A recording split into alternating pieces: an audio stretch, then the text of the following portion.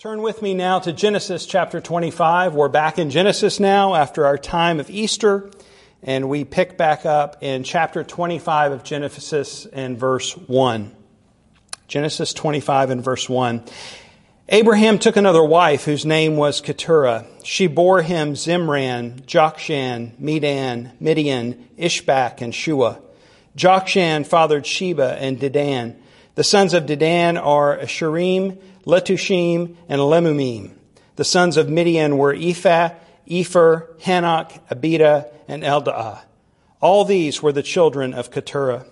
Abraham gave all he had to Isaac, but to the sons of his concubines Abraham gave gifts, and while he was still living, he sent them away from his son Isaac eastward to the east country. These are the days of the years of Abraham's life, 175 years. Abraham breathed his last and died in a good old age, an old man and full of years, and was gathered to his people. Isaac and Ishmael, his sons, buried him in the cave of Machpelah, in the field of Ephron, the son of Zohar the Hittite, east of Mamre, the field that Abraham purchased from the Hittites. There Abraham was buried with Sarah his wife. After the death of Abraham, God blessed Isaac, his son, and Isaac settled at Beer-lahai-roi. These are the generations of Ishmael, Abraham's son, who Hagar the Egyptian, Sarah's servant, bore to Abraham. These are the names of the sons of Ishmael, named in the order of their birth.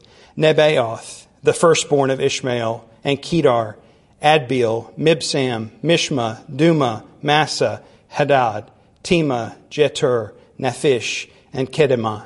These are the sons of Ishmael, and these are their names, by their villages and by their encampments, 12 princes according to their tribes. These are the years of the life of Ishmael, 137 years. He breathed his last and died and was gathered to his people. They settled from Havilah to Shur, which is opposite Egypt, in the direction of Assyria. He settled over against all his kinsmen. Let's pray together. Heavenly Father, we thank you for your word. And as we approach it now, we ask that these would not just be mere words that come into our ears and go back out, but that your word, as you have promised, would not return void. Use your word and make it effective. Instruct us and teach us and help us and deepen our love for you, that we would grow in faith in the knowledge of Christ. Lord, only you can do this, and so we ask you this morning, do this work in our hearts. According to your will, we pray. In Jesus' name, amen. Well, this past week was April 15th, and this year it felt a little bit different because of the date. The extension for our taxes has been moved. But normally, April 15th is kind of a day of dread for many of us, the day that our taxes are due. And you know the saying that goes about death and taxes, they're supposedly the only two things that you can't avoid in this life. And while people have certainly tried to avoid both, there's only one that people have been successful in avoiding, and that, of course, would be taxes. Death is simply a reality of this life, and it's a subject that we, in our culture, really don't talk about. Death is not something that we're terribly comfortable talking about.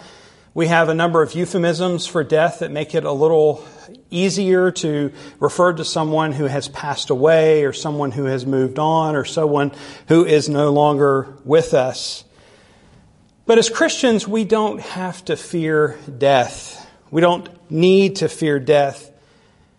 But there's another subject that even as Christians that we don't like to talk to maybe as much as we don't like to talk about death. And that is the subject of growing old. We don't mind talking about it if we're complaining about our aches and our pains. We do really well at that. But just in terms of the fact that it's inevitable, that we are all growing old. As certain as death is for every one of us is growing old. All of us are a day older today than we were yesterday. And so aging is something that is inevitable. It's something that we ought to think about, that our days are numbered, that they're limited. So both in terms of the quantity, but also in terms of the quality and how we live our lives and how we make our lives count, we ought to talk about the aging process. And today's text gives us that opportunity because in it we see the end of Abraham's life, the fact that he has, in a sense, aged well. It was actually a promise that God gave to Abraham that he would grow to an old age. And he did. We see the death of Abraham. We also see the death of Ishmael. And so it's an opportunity for us to talk about both death and aging. The phrase, a good old age, is something that is both timeless and relative. Timeless in the sense it's in this text. It goes back a long way. It was used to describe Abraham. But it's relative in the sense of what does it mean? Well, it probably means different things to different people. What is a good old age? Well, if we think of the age component, that number would differ across history. It would differ across cultures as far as what that number should be. But in terms of the descriptor good, there would be a lot of things that we would all agree upon that would describe a good old age.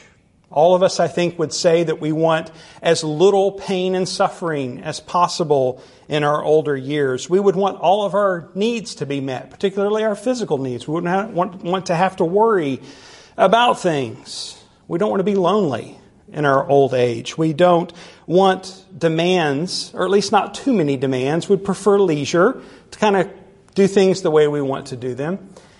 And I think we would all prefer a sense of effortless living, the idea that we would coast to the finish line, to kind of put it on cruise control and just kind of ride out those last few years.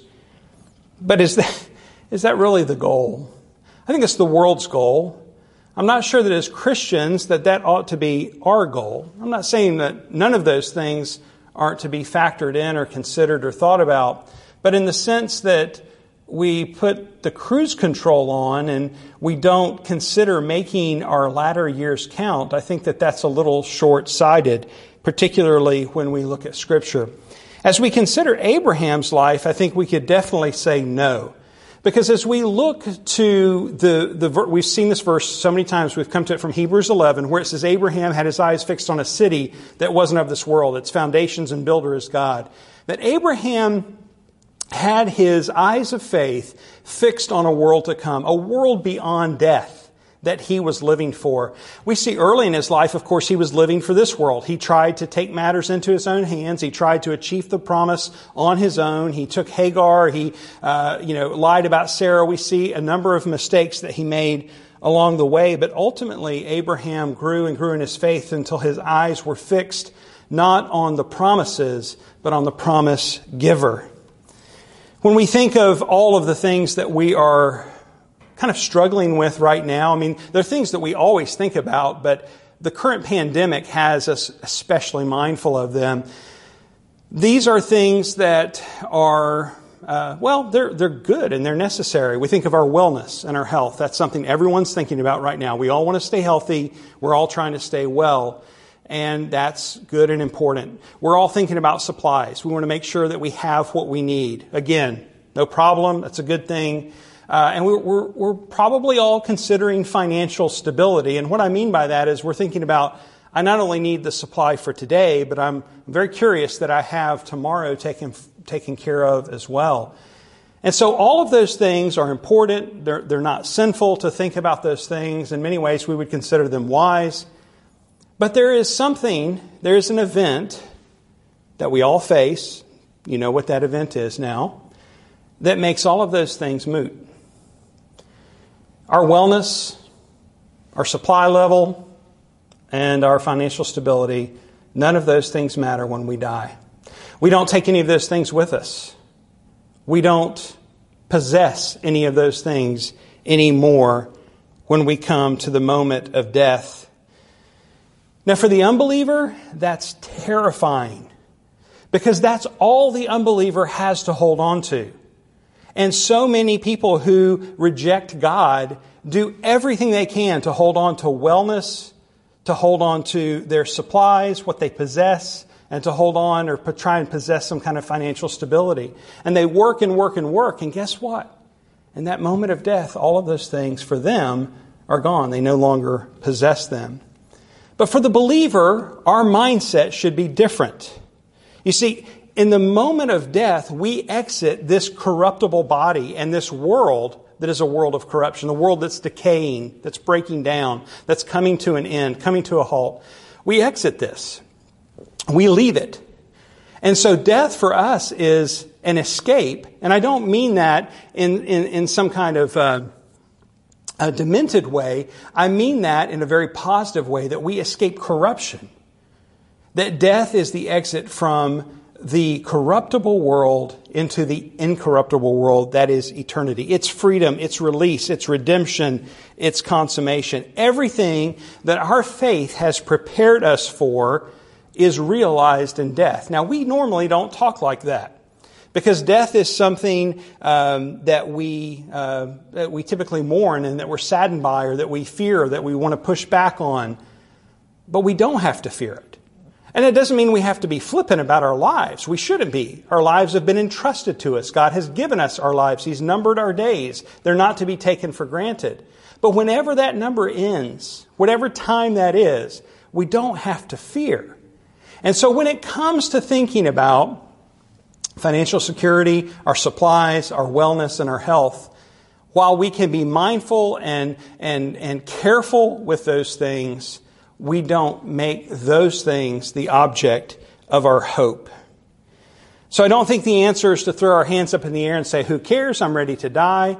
As Christians, as long as the Lord has given us breath, we have purpose. Hear me when I say that. As long as the Lord gives you breath, your life has purpose.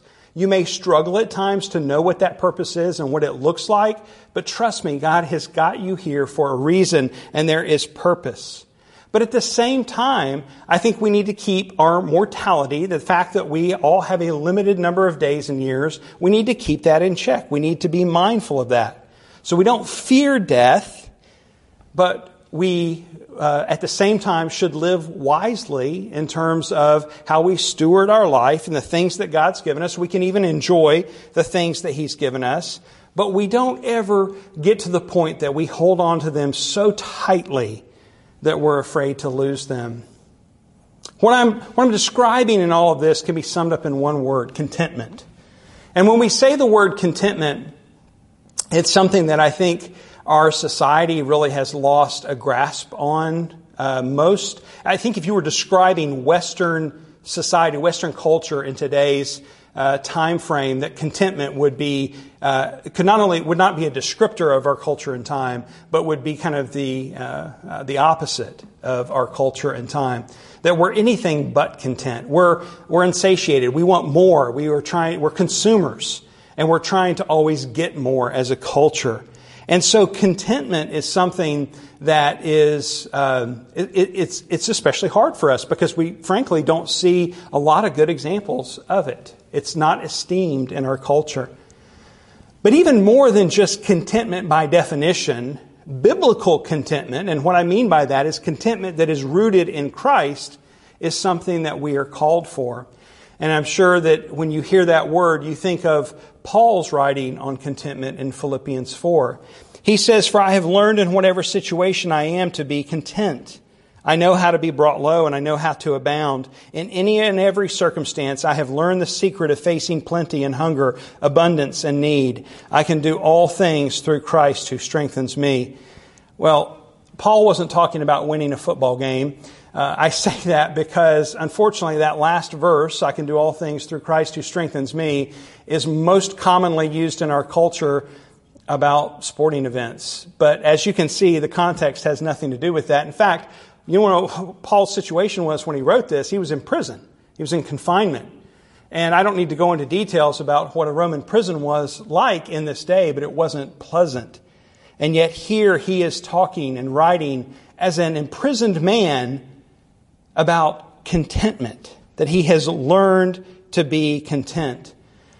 The contentment is rooted in satisfaction.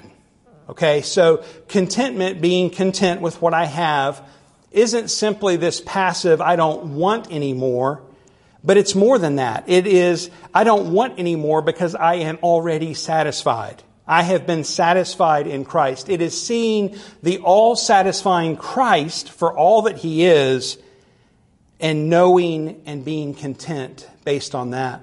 I think we can describe Abraham's life in this way, at least certainly at the end. Now, we've talked about his life earlier. We've seen it. We've walked with him in the recorded account in Genesis through his life, and we've seen that he's not always been content. But Abraham, if you think about at the end of his life, he had received the promises of God, and he had learned to trust God completely. Of course, not without mistakes along the way, but to the point that after receiving the long-awaited promise of the Son of promise, Isaac, that he was then, and then after receiving him, being able to raise him and enjoy him and go through all of those wonderful years of raising a young boy into a young man, only to be called on by God to lead him up Mount Moriah and to lay him on the altar. And yet, Abraham obeyed. He obeyed, and God provided, and a ram was sacrificed instead.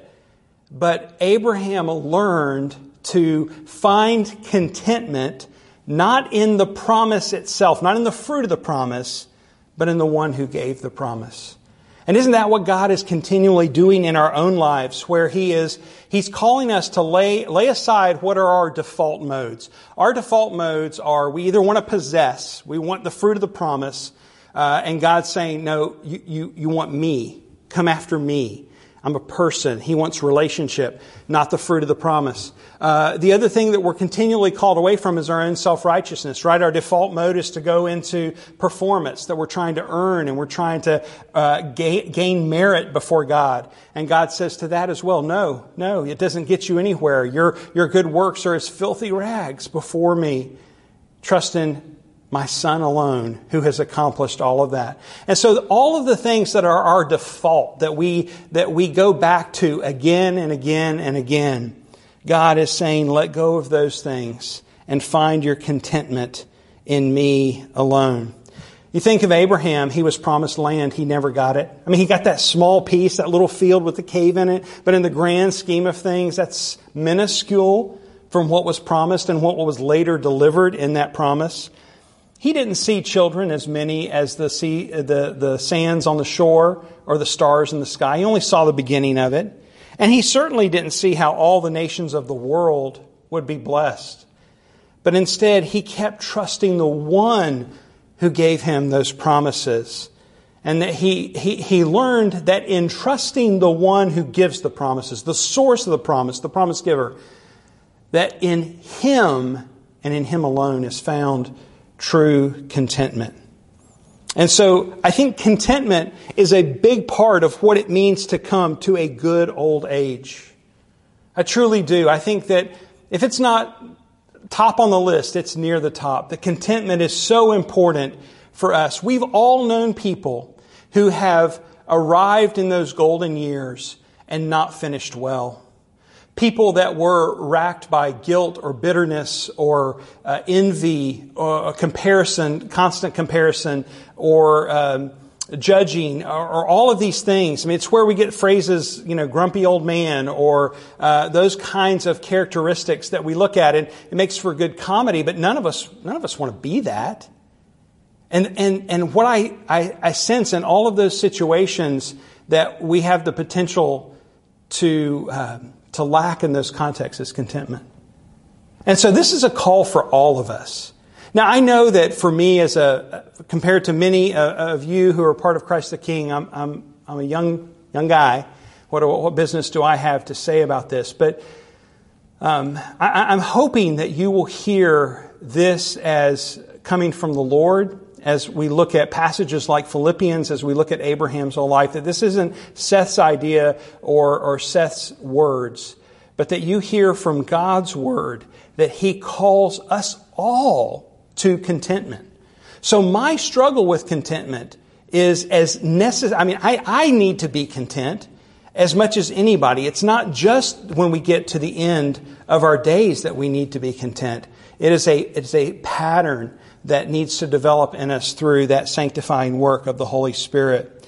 And so consider contentment then as we look at this passage that's before us today. Now, what we see in the passage, I'm going to look at it rather than straight through, I'm just going to look at it in two parts. And the first part are the first and last section. So we see Abraham's final years recorded in verses 7 to 11, the last days in his burial. We'll look at that second.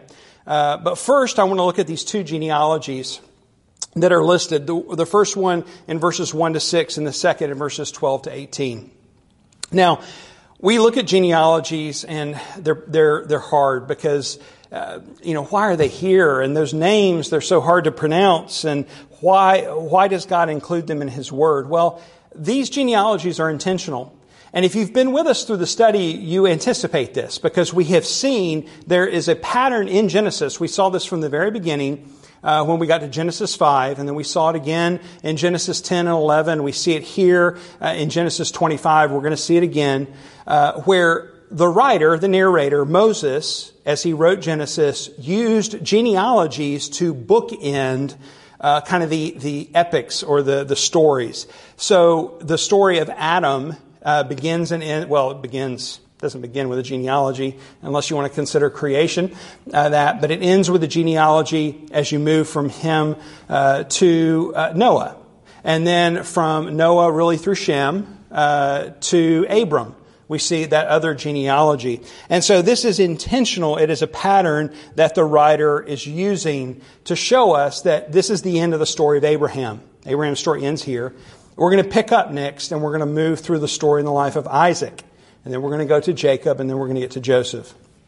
And that's how Genesis is laid out. So that's one of the reasons that these genealogies are here. The genealogies also demonstrate the lineage that comes from Abraham, that there is an unfolding promise, so that we can take the lineage and we can look back and see that the promise unfolded according to God's plan.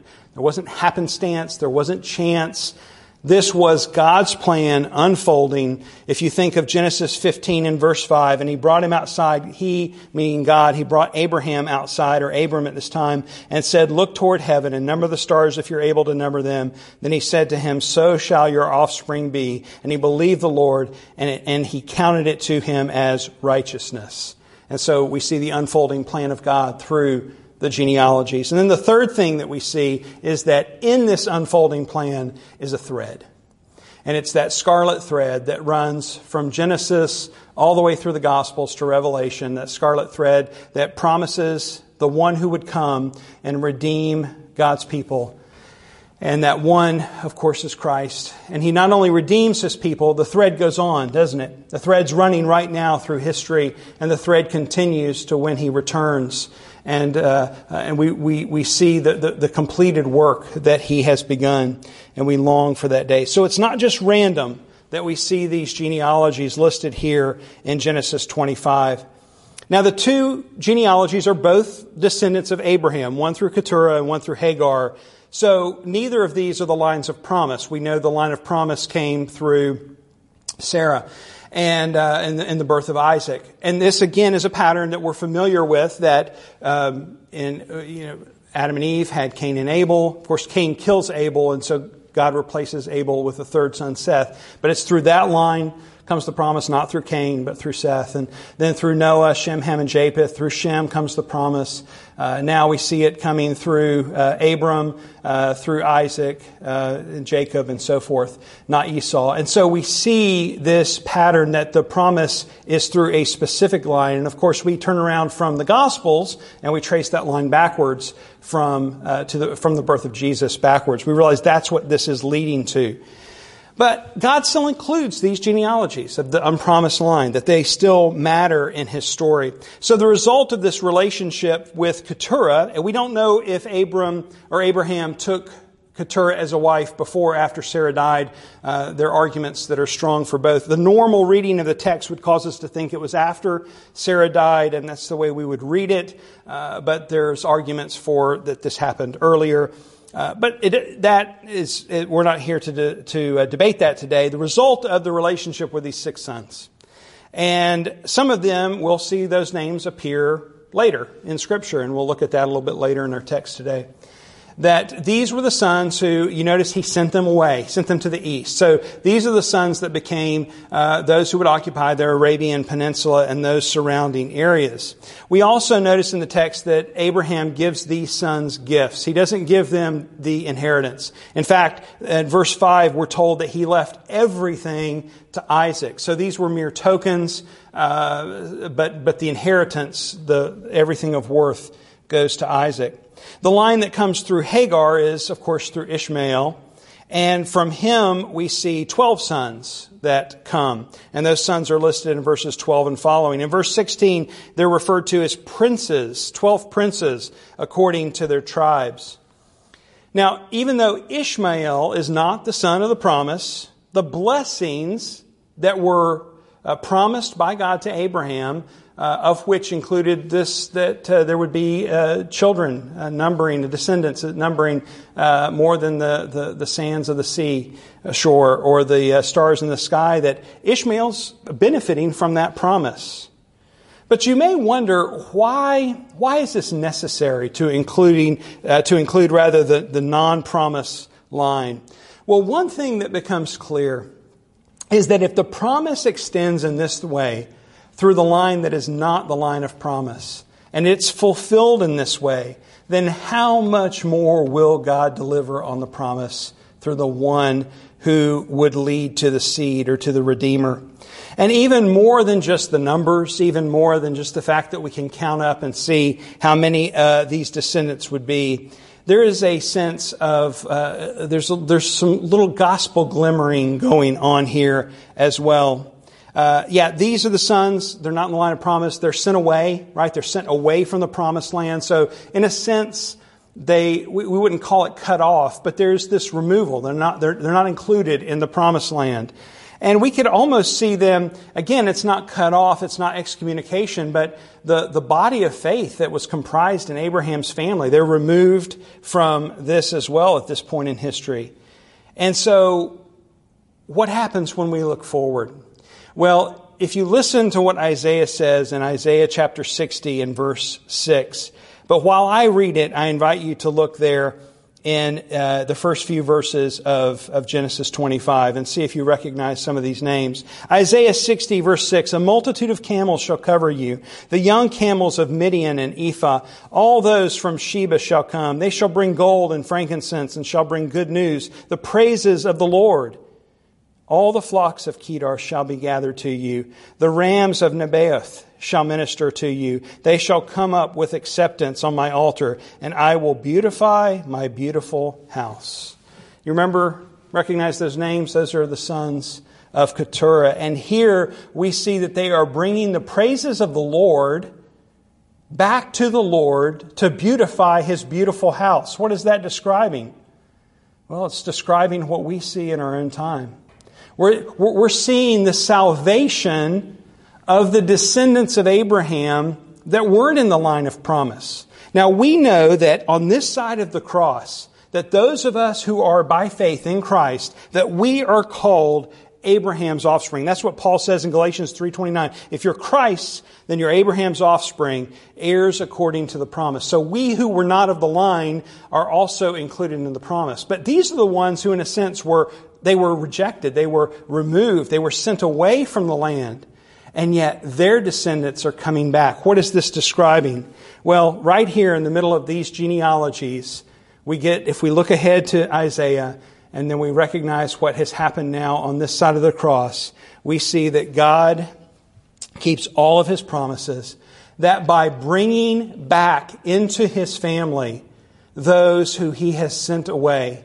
And so these are the people groups that are some of the most difficult to reach, some of the hardest to reach, some of the most unreached people groups. And yet we do see people coming out of these groups responding to the gospel. And that's what, when we fast forward all the way to Revelation, that we actually see that people from all nations, tribes, and tongues will come before Christ in worship. And so right here in these boring genealogies, we get hints at that God's work it's not finished yet, in the sense that, Christ's work is finished, but in His gathering in, He's not done. And that picture that we get in Revelation is this beautiful finished work where He brings into His possession, into His family, people from all nations, tribes, and tongues. So genealogies can encourage us, can help us, can be beneficial.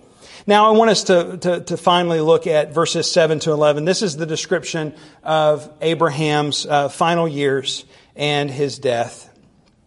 We see that he dies 100 years after entering the Promised Land. He was 75 when he came in. And that his death, as far as death can be, is pleasant, right? It's described that he died in a good old age in verse 8, an old man and full of years, and he was gathered to his people. So what is a good old age? Again, we've talked about that initially, that it's a timeless descriptive. It's somewhat relative in terms of how we would consider good. I don't think that it's as much about the quantity, the number of years, as it is about the good, the quality of the years. If we picked an age, if you said 100, and many people would rebuff that and say, I don't want to live that long. But whatever that age, whatever that number was, there would be some disagreement on that. But if we said, let's talk about the good. Let's talk about the quality. Again, we would have a lot of agreement. We've talked about that some already, but some other things that we might consider to be good older years, things that we would all agree upon, would be that you might retain all of your faculties. Like that's something I think about a lot. As I witness other people who have struggled in that would be a very difficult thing to walk through. So that would be something that we would say would be good. We wouldn't want to be completely alone. There might be times where we need a little alone time, but we don't want to be lonely in our older years. We would want our financial needs met. We would maybe want some of our wants met as well, some of the things that we've desired.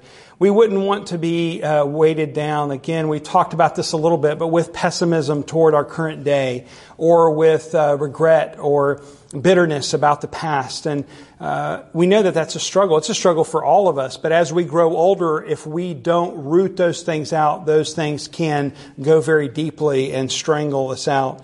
We would want to retain our dignity in our old age. So in terms of, we could add to that list, but in terms of the good part, and this is what I'm trying to emphasize, that what would matter in our aging is that it's the quality. That's what we want. We want the good, not so much the quantity, although quantity certainly would matter. We would put the emphasis on the quality. It says that he was an old man and full of years. And this could be understood as either repetitious to add emphasis, or expansion. I think it's a little bit of expansion because what's actually written in the Hebrew is just the word full, an old man and full. That he is described simply as full. That's where the emphasis is. The translators later added the words of years because in the context that certainly fits and it helps us understand it. But the emphasis is on a full life. So again, quality, not necessarily quantity. If any of us were asked if we wanted to live a full life, I think everybody would agree that would be desirous as opposed to an empty life. That's something that would be desired. But a full life certainly means different things, again, to different people. And we don't have time to unpack all that. We've talked about this a little bit, but what I'm trying to draw us back to by bringing this back in the discussion is this whole idea of contentment. That contentment is, I really sense that it's kind of the linchpin. Everything's hinged on this idea of contentment. And again, this isn't just the world's understanding of contentment. I'm talking about biblical contentment that's rooted in faith in Christ. So don't misunderstand this idea as just being a matter of the will. Like if we just mind over matter it and say, I will be content, that somehow that's contentment. That's not. We know that in our heart of hearts. That contentment is something that we experience. We could use the word satisfaction to describe it. But we would all agree that saying we're satisfied is different from actually being satisfied. And here, what I want us to understand is we can truly be satisfied. We might all find it easy to be satisfied when we have everything we want, but what about when we lack? What about when there's pain? What about when there is suffering? I can't help but think of Joni Eareckson Tada. If you don't know her story, just sidebar, if you have Amazon Prime, I discovered her movie is on there. You may have to dig around for it. But it still holds up. It was made back in the 70s, but the movie still holds up in telling her life story. She was paralyzed in a diving accident, and she has lived all of these years as and she's been paralyzed from this accident, lived in a wheelchair. And she talks openly about suffering, about pain, about chronic pain, that she has lived with chronic pain all these years. And yet there is this joy and a satisfaction in Jesus that she just exudes. If you ever get a chance to hear her speak, I encourage you to seek that out. So what we see in the example of Johnny, or what we see in the example of Abraham, or what we're talking about with this whole idea of contentment, is that our satisfaction has to be rooted in something outside of ourselves. It has to be rooted, contentment has to be rooted in something that's transcendent, something that's beyond us. Because we're fickle, we change, we can't hold ourselves content. It's not a matter of the will. So it has to be outside of us. And for it to be lasting contentment, it has to be something that's eternal, something that's unchanging. And there's nothing in this world that are either of those things. And so the argument then is that we were made to only be able to find our contentment in God. We were made to know Him. We were made to be found in Him, to be known by Him, the ultimate intimacy, to both know Him and be known by Him. That's what we were made for. And so this isn't a matter of just saying, I will be satisfied in Christ. I will be satisfied in Christ over and over again until you try and convince yourself. It's actually seeing Jesus as the all-satisfying one because of who He is, His loveliness, His beauty, the work of redemption, and the display of His love and grace toward us. That's where our satisfaction has to be rooted. That's what Paul gets at when he says, I count everything as loss because of the surpassing worth of knowing Christ Jesus, my Lord. That is what we need to be able to say. I count it all as loss because of the surpassing worth of knowing Christ Jesus, my Lord. So when you and I find true and deep and lasting satisfaction in Jesus, then the external situation doesn't detract from our contentment. It doesn't mean that we don't. I mean, you listen to Joni Eareckson Tada. She openly talks about suffering. She openly talks about struggles. It isn't that the struggles aren't there. It's not that the pain's not there. But that her contentment, because it's rooted in Christ, because of who He is and what He's done, because He is unchanging, He's the same yesterday, today, and forever, that her contentment is able to carry her through. Because it's not based in her circumstances. It's not based on herself. It's based in the one who holds all things in His hands, who rules over all things, whose love knows no end. And so we can say, I'm content, regardless of whether I have everything I want or not, because I'm satisfied in Jesus. Now, Abraham may not have known the name Jesus, but he knew Jesus. He knew Him as Yahweh. He knew God, and his faith was credited as righteousness. He was content in the all-satisfying God. The third descriptor is that Abraham was gathered to his people. And this is a phrase, a descriptor that we only see used in the Pentateuch. So the first 5 books of the Bible, these were all written by Moses. And this phrase, gathered to his people, is used a number of times to describe the death of one. And while some have suggested that it just means that they were buried with their family, we know that that doesn't hold up, because Abraham, among others, wasn't buried with his family. He wasn't taken back to Ur. He was buried with Sarah, right in the Promised Land in Canaan. And so what this descriptor captures is really the idea of life after death. That when we read Hebrews 11, that Abraham had his eyes fixed on a city whose foundations and builder is God, that he understood that there was life beyond this world, and that by faith in God, that he and his family, his people, would be not only gathered to God, but they would be gathered together. And so these descriptors that we see of Abraham's death, a good old age, a man full of years, gathered to his people, is exactly what God had promised to Abraham. Back in Genesis 15:15, we saw God say to Abraham, "As for you, you shall go to your fathers in peace. You shall be buried in a good old age." And Abraham received that promise.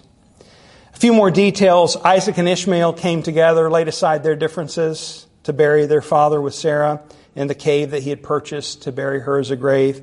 And then in verse 11, after the death of Abraham, God blessed Isaac, his son. So here is where we see the transference of the mantle, that the blessing is continuing. It's been on Abraham, now it's on Isaac, and now the story will be told in his generation. Well, death, again, is not something that we enjoy talking about, something that we like to talk about, but it is something that we all face. And I want to be clear that when we talk about death and how unbelievers face it or believers face it, we can talk about the fact that as believers, we don't have to fear death. That's true. But don't misunderstand that we don't mourn the death of those we love. We do. Because death is loss. It's separation. And for those of us who remain behind, it is a real loss. And so there's real sadness and real mourning. So don't ever think that as Christians we are supposed to stuff our feelings and not mourn and not be sad over the loss of a loved one. We do mourn, but we don't mourn as those without hope. And that's the difference. Scripture calls us, though, as we think about death, as we think about the life of the days that we've been given, Scripture calls us to consider our days, to count our days, to make our days matter. Psalm 139:16, your eyes saw my unformed substance. In your book were written, every one of them, the days that were formed for me, when as yet there were none of them. Before we were ever born, God had numbered our days. Psalm 90 verse 12, so teach us to number our days that we may get a heart of wisdom. And so there's wisdom found in counting our days, counting the moments God has given us. Psalm 39:4, O Lord, make me know my end and what is the measure of my days. Let me know how fleeting I am. Keeping in mind our mortality, recognizing that this life isn't forever and this life isn't certainly what matters the most. Abraham saw the promises from afar and he trusted God. And we, in the same sense, also see the promises from afar. We're told that we look through a glass dimly, that we don't know everything. We haven't experienced everything. I mean, even the Holy Spirit who's given to indwell us and who guides us and comforts us and is with us at all times is said only to be a down payment. In other words, there's more to come. The presence of God that we know in the experience of the indwelling Holy Spirit is only a down payment. It's only a taste of what is to come when we are actually in the presence of God. And so like Abraham, we are called to live by faith and also to die in faith. And like Abraham, looking forward to the day when we will receive the promise in full. Abraham didn't receive it in this life. He received it in the life to come. And that's a good reminder for the promises that are given to us in God, that the promises are, thankfully, they're not limited to this life. This life is so limited. It is so finite that the promises, the spiritual blessings, the riches, the glory, everything that's been promised to us in Christ is for the life to come when it will know no end. I mentioned 1 Corinthians 13, for now we see in a mirror dimly, but then face to face. Now I know in part, then I shall know fully, even as I have been fully known. What a tremendous encouragement to us that it is not only that we will know fully who God is and be face to face with Him, but that we will be fully known ourselves. And deep down, there is a longing that is never satisfied in this life to be fully known by another. Something that we don't ever get to experience to its full, to beyond the limit in this life. And there's a day for believers coming when we will not only know God face to face, but we will be known by Him, fully known. And so hear these words of the hope of the resurrection that is ours in Christ. But whatever gain I had, I counted as loss for the sake of Christ. Indeed, I count everything as loss because of the surpassing worth of knowing Christ Jesus my Lord. For His sake I have suffered the loss of all things and count them as rubbish, in order that I may gain Christ and be found in Him, not having a righteousness of my own that comes from the law, but that which comes through faith in Christ, the righteousness from God that depends on faith, that I may know Him and the power of His resurrection. Let's pray together. Heavenly Father, that we would know this great hope. That in a time where, again, there's more questions than answers right now for so many of us, that we would know Christ is our hope, and that our lives are held firmly, securely by You. That nothing can thwart Your plan, and that Your plan, as we've seen it succeed over and over again through Genesis, against all odds, that Your plan will continue and will come to completion. And so, Lord, we long for the day when we see that, when our faith is made sight, and we stand before You, knowing You fully, and also being fully known by You. Satisfy our hearts, God. Our hearts are so fickle. We're so easily led astray to love and want other things. Lord, draw us back to You again and again and again to see You alone are the all-satisfying one, and You alone are where we can find true contentment. Would You bless us with true contentment in Jesus? We pray this in His great name. Amen.